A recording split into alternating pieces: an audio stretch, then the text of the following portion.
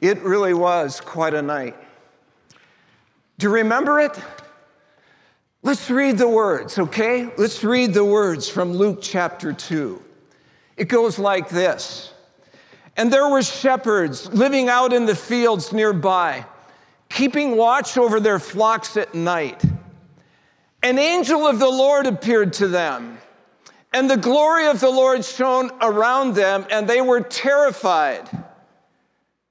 Can you imagine being in the dark, out on a hillside? You haven't seen anything bright for many hours since daylight left, and all of a sudden there's this brightness all around you. They didn't have electricity. They weren't used to light shows back then.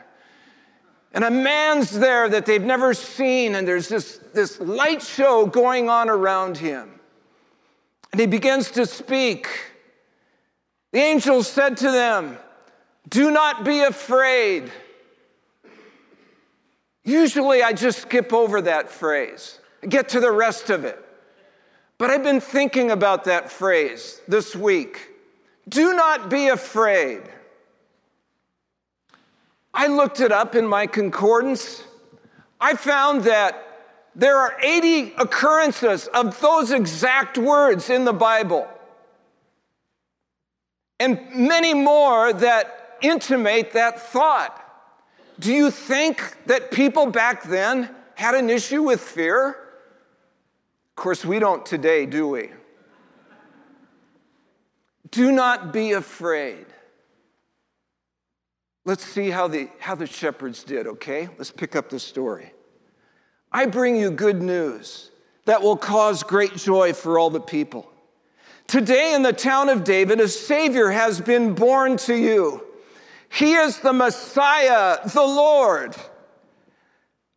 I don't know how religious these shepherds were, but I'll tell you one thing.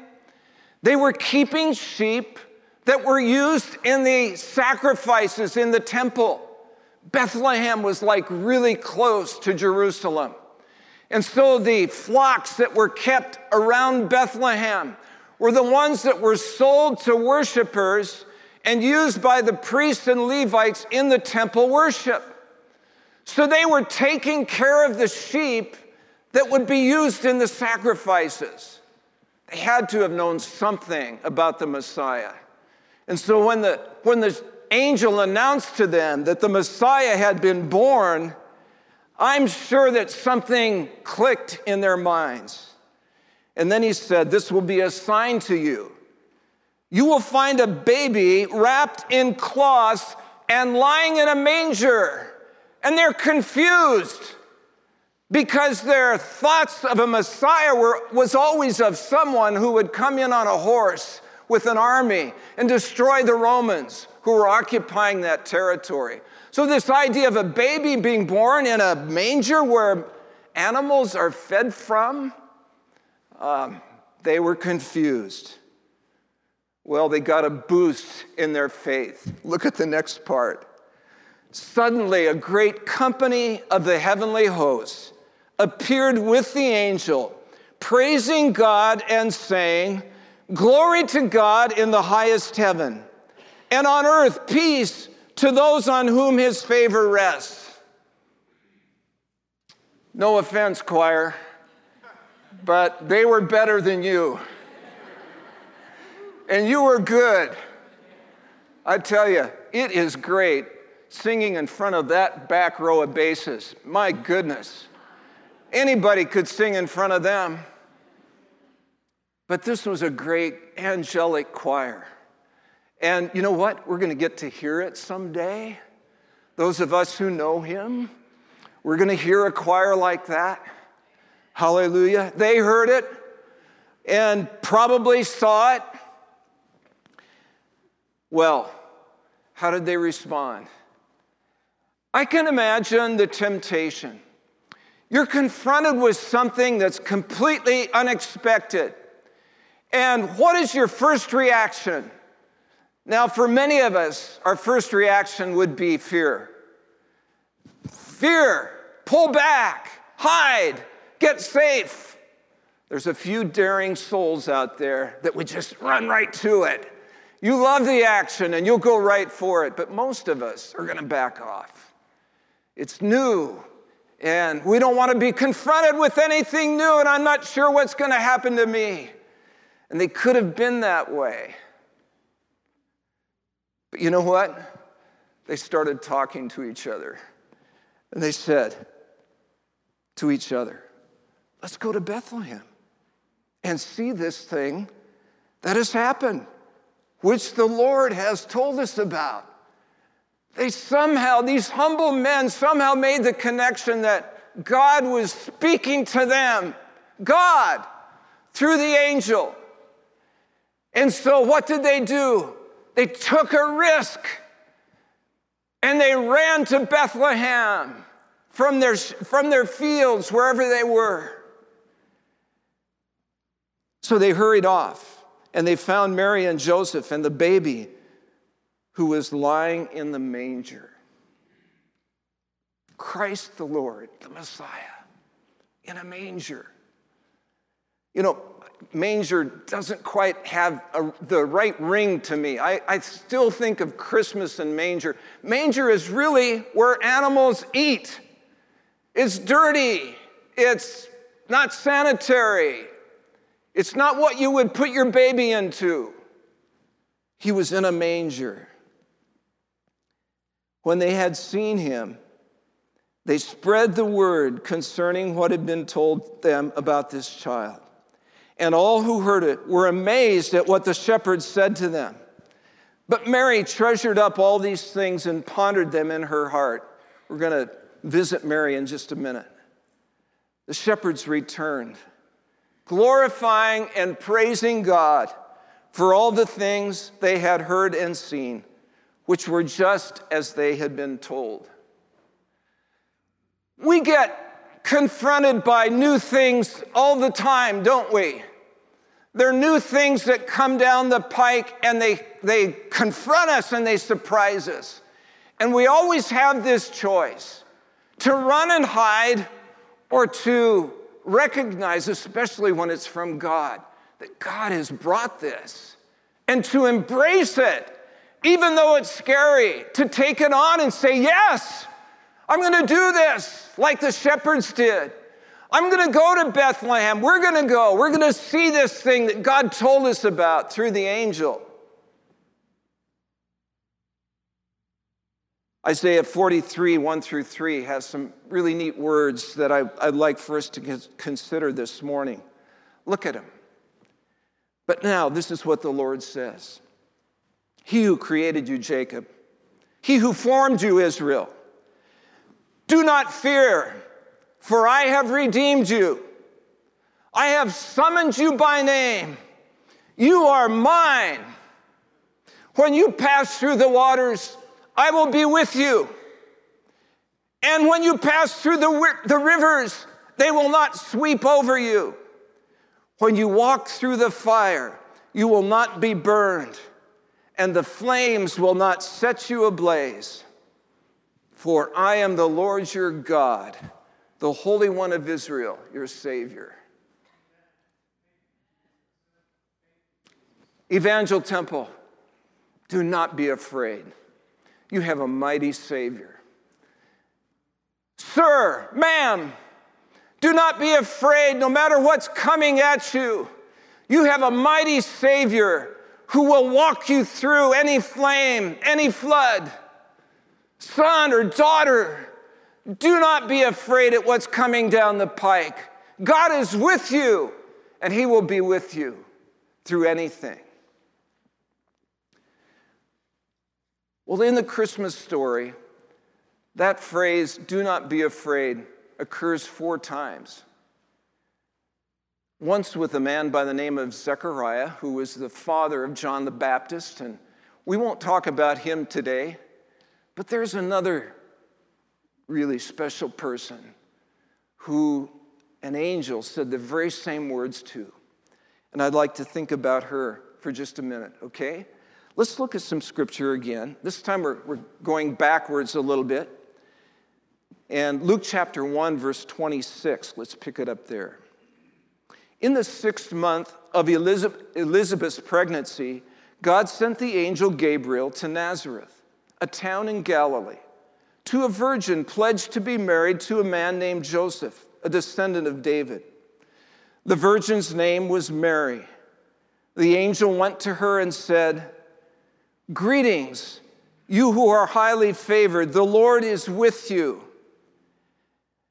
Mary was greatly troubled at his words and wondered what kind of greeting this might be. Okay, it was something new again, wasn't it? She's a humble girl. She's a virgin. And this person appears to her and makes this statement, and she's troubled. She doesn't know what that means. But the angel said to her, and again, I usually pass over these words, but here they are. "Do not be afraid, Mary." Usually so interested in what follows, I never think about that. "Do not be afraid, Mary."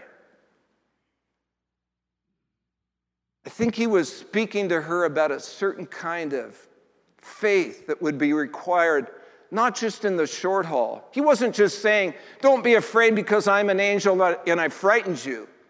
He was talking about a faith that could endure over years and over circumstances that were way beyond her control, that we would consider horrible circumstances. So this is a long obedience. This is a long obedience. "Do not be afraid, Mary, for you have found favor with God. You will conceive and give birth to a son, and you are to call him Jesus. He will be great and will be called the Son of the Most High. The Lord God will give him the throne of his father David, and he will reign over Jacob's descendants forever. His kingdom will never end." "How will this be?" Mary asked the angel. "Since I am a virgin." That would be a pretty important question, wouldn't it? She's going to have a son, and she knows she's a virgin. How is this going to happen?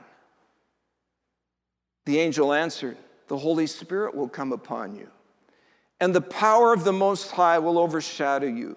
So the Holy One to be born will be called the Son of God.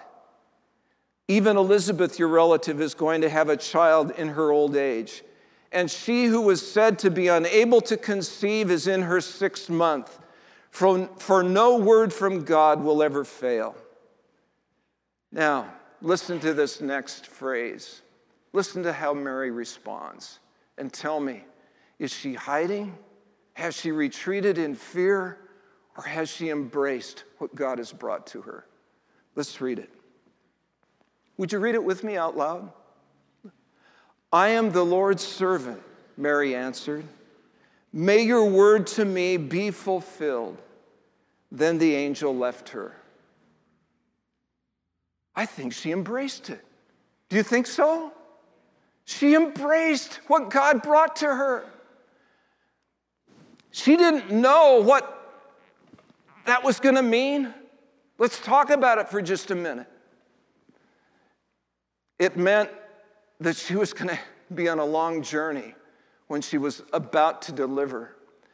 What I've read from scholars that know about the terrain and the geography, probably a 5-day trip from Nazareth to Bethlehem. That's what she was looking at just before she gave birth. I can't imagine that. That's one of the things. And then getting there, and instead of being received by warm and wonderful people, she's finding that there's no room.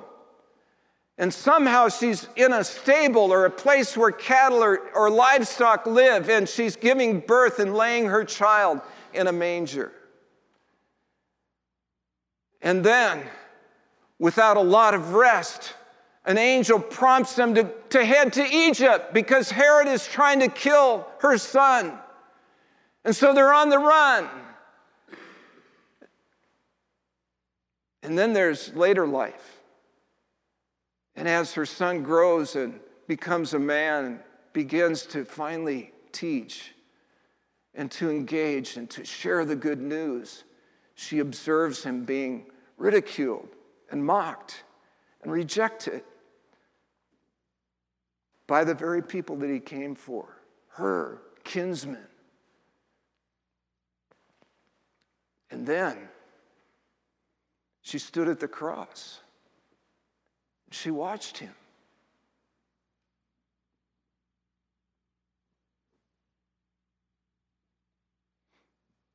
As they nailed him to the cross. She's a mother. How would you feel?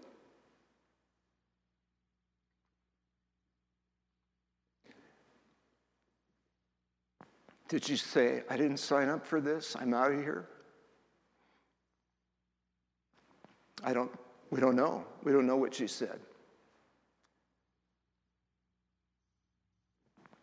But I think she was involved in a long obedience. When the angel said, do not be afraid, she said, I am the Lord's servant. May your word to me be fulfilled. She said, I don't know what's involved, but I'm in. I'm in.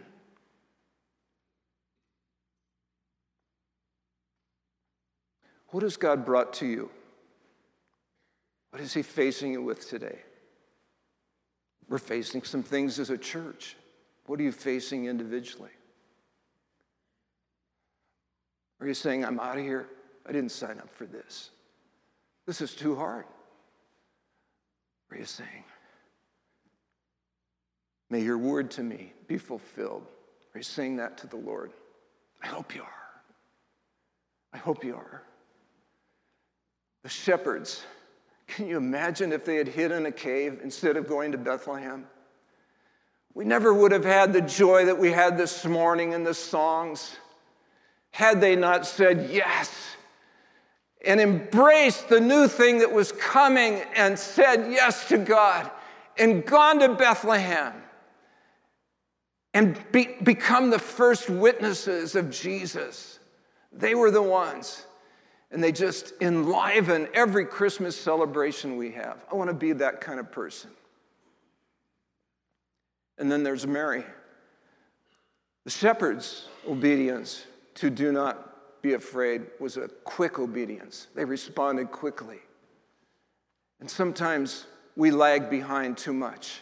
We have to think about it so long. Am I going to do this or not? We know God is calling us to do this or that, but we hold back. The shepherds, bless their hearts. They didn't study all the Greek and Hebrew that was involved in that, but they went and they obeyed because they sensed God was in it. Let's be quicker in our response to the Lord, but also let's be longer. Let's be longer, like Mary. And when it gets tough and it's difficult, rather than saying, I'm out, I'm gone, say, I'm with you. God, are you with me? And we'll hear his word saying, I will never leave you nor forsake you. I'm with you. Would you join me in prayer this morning?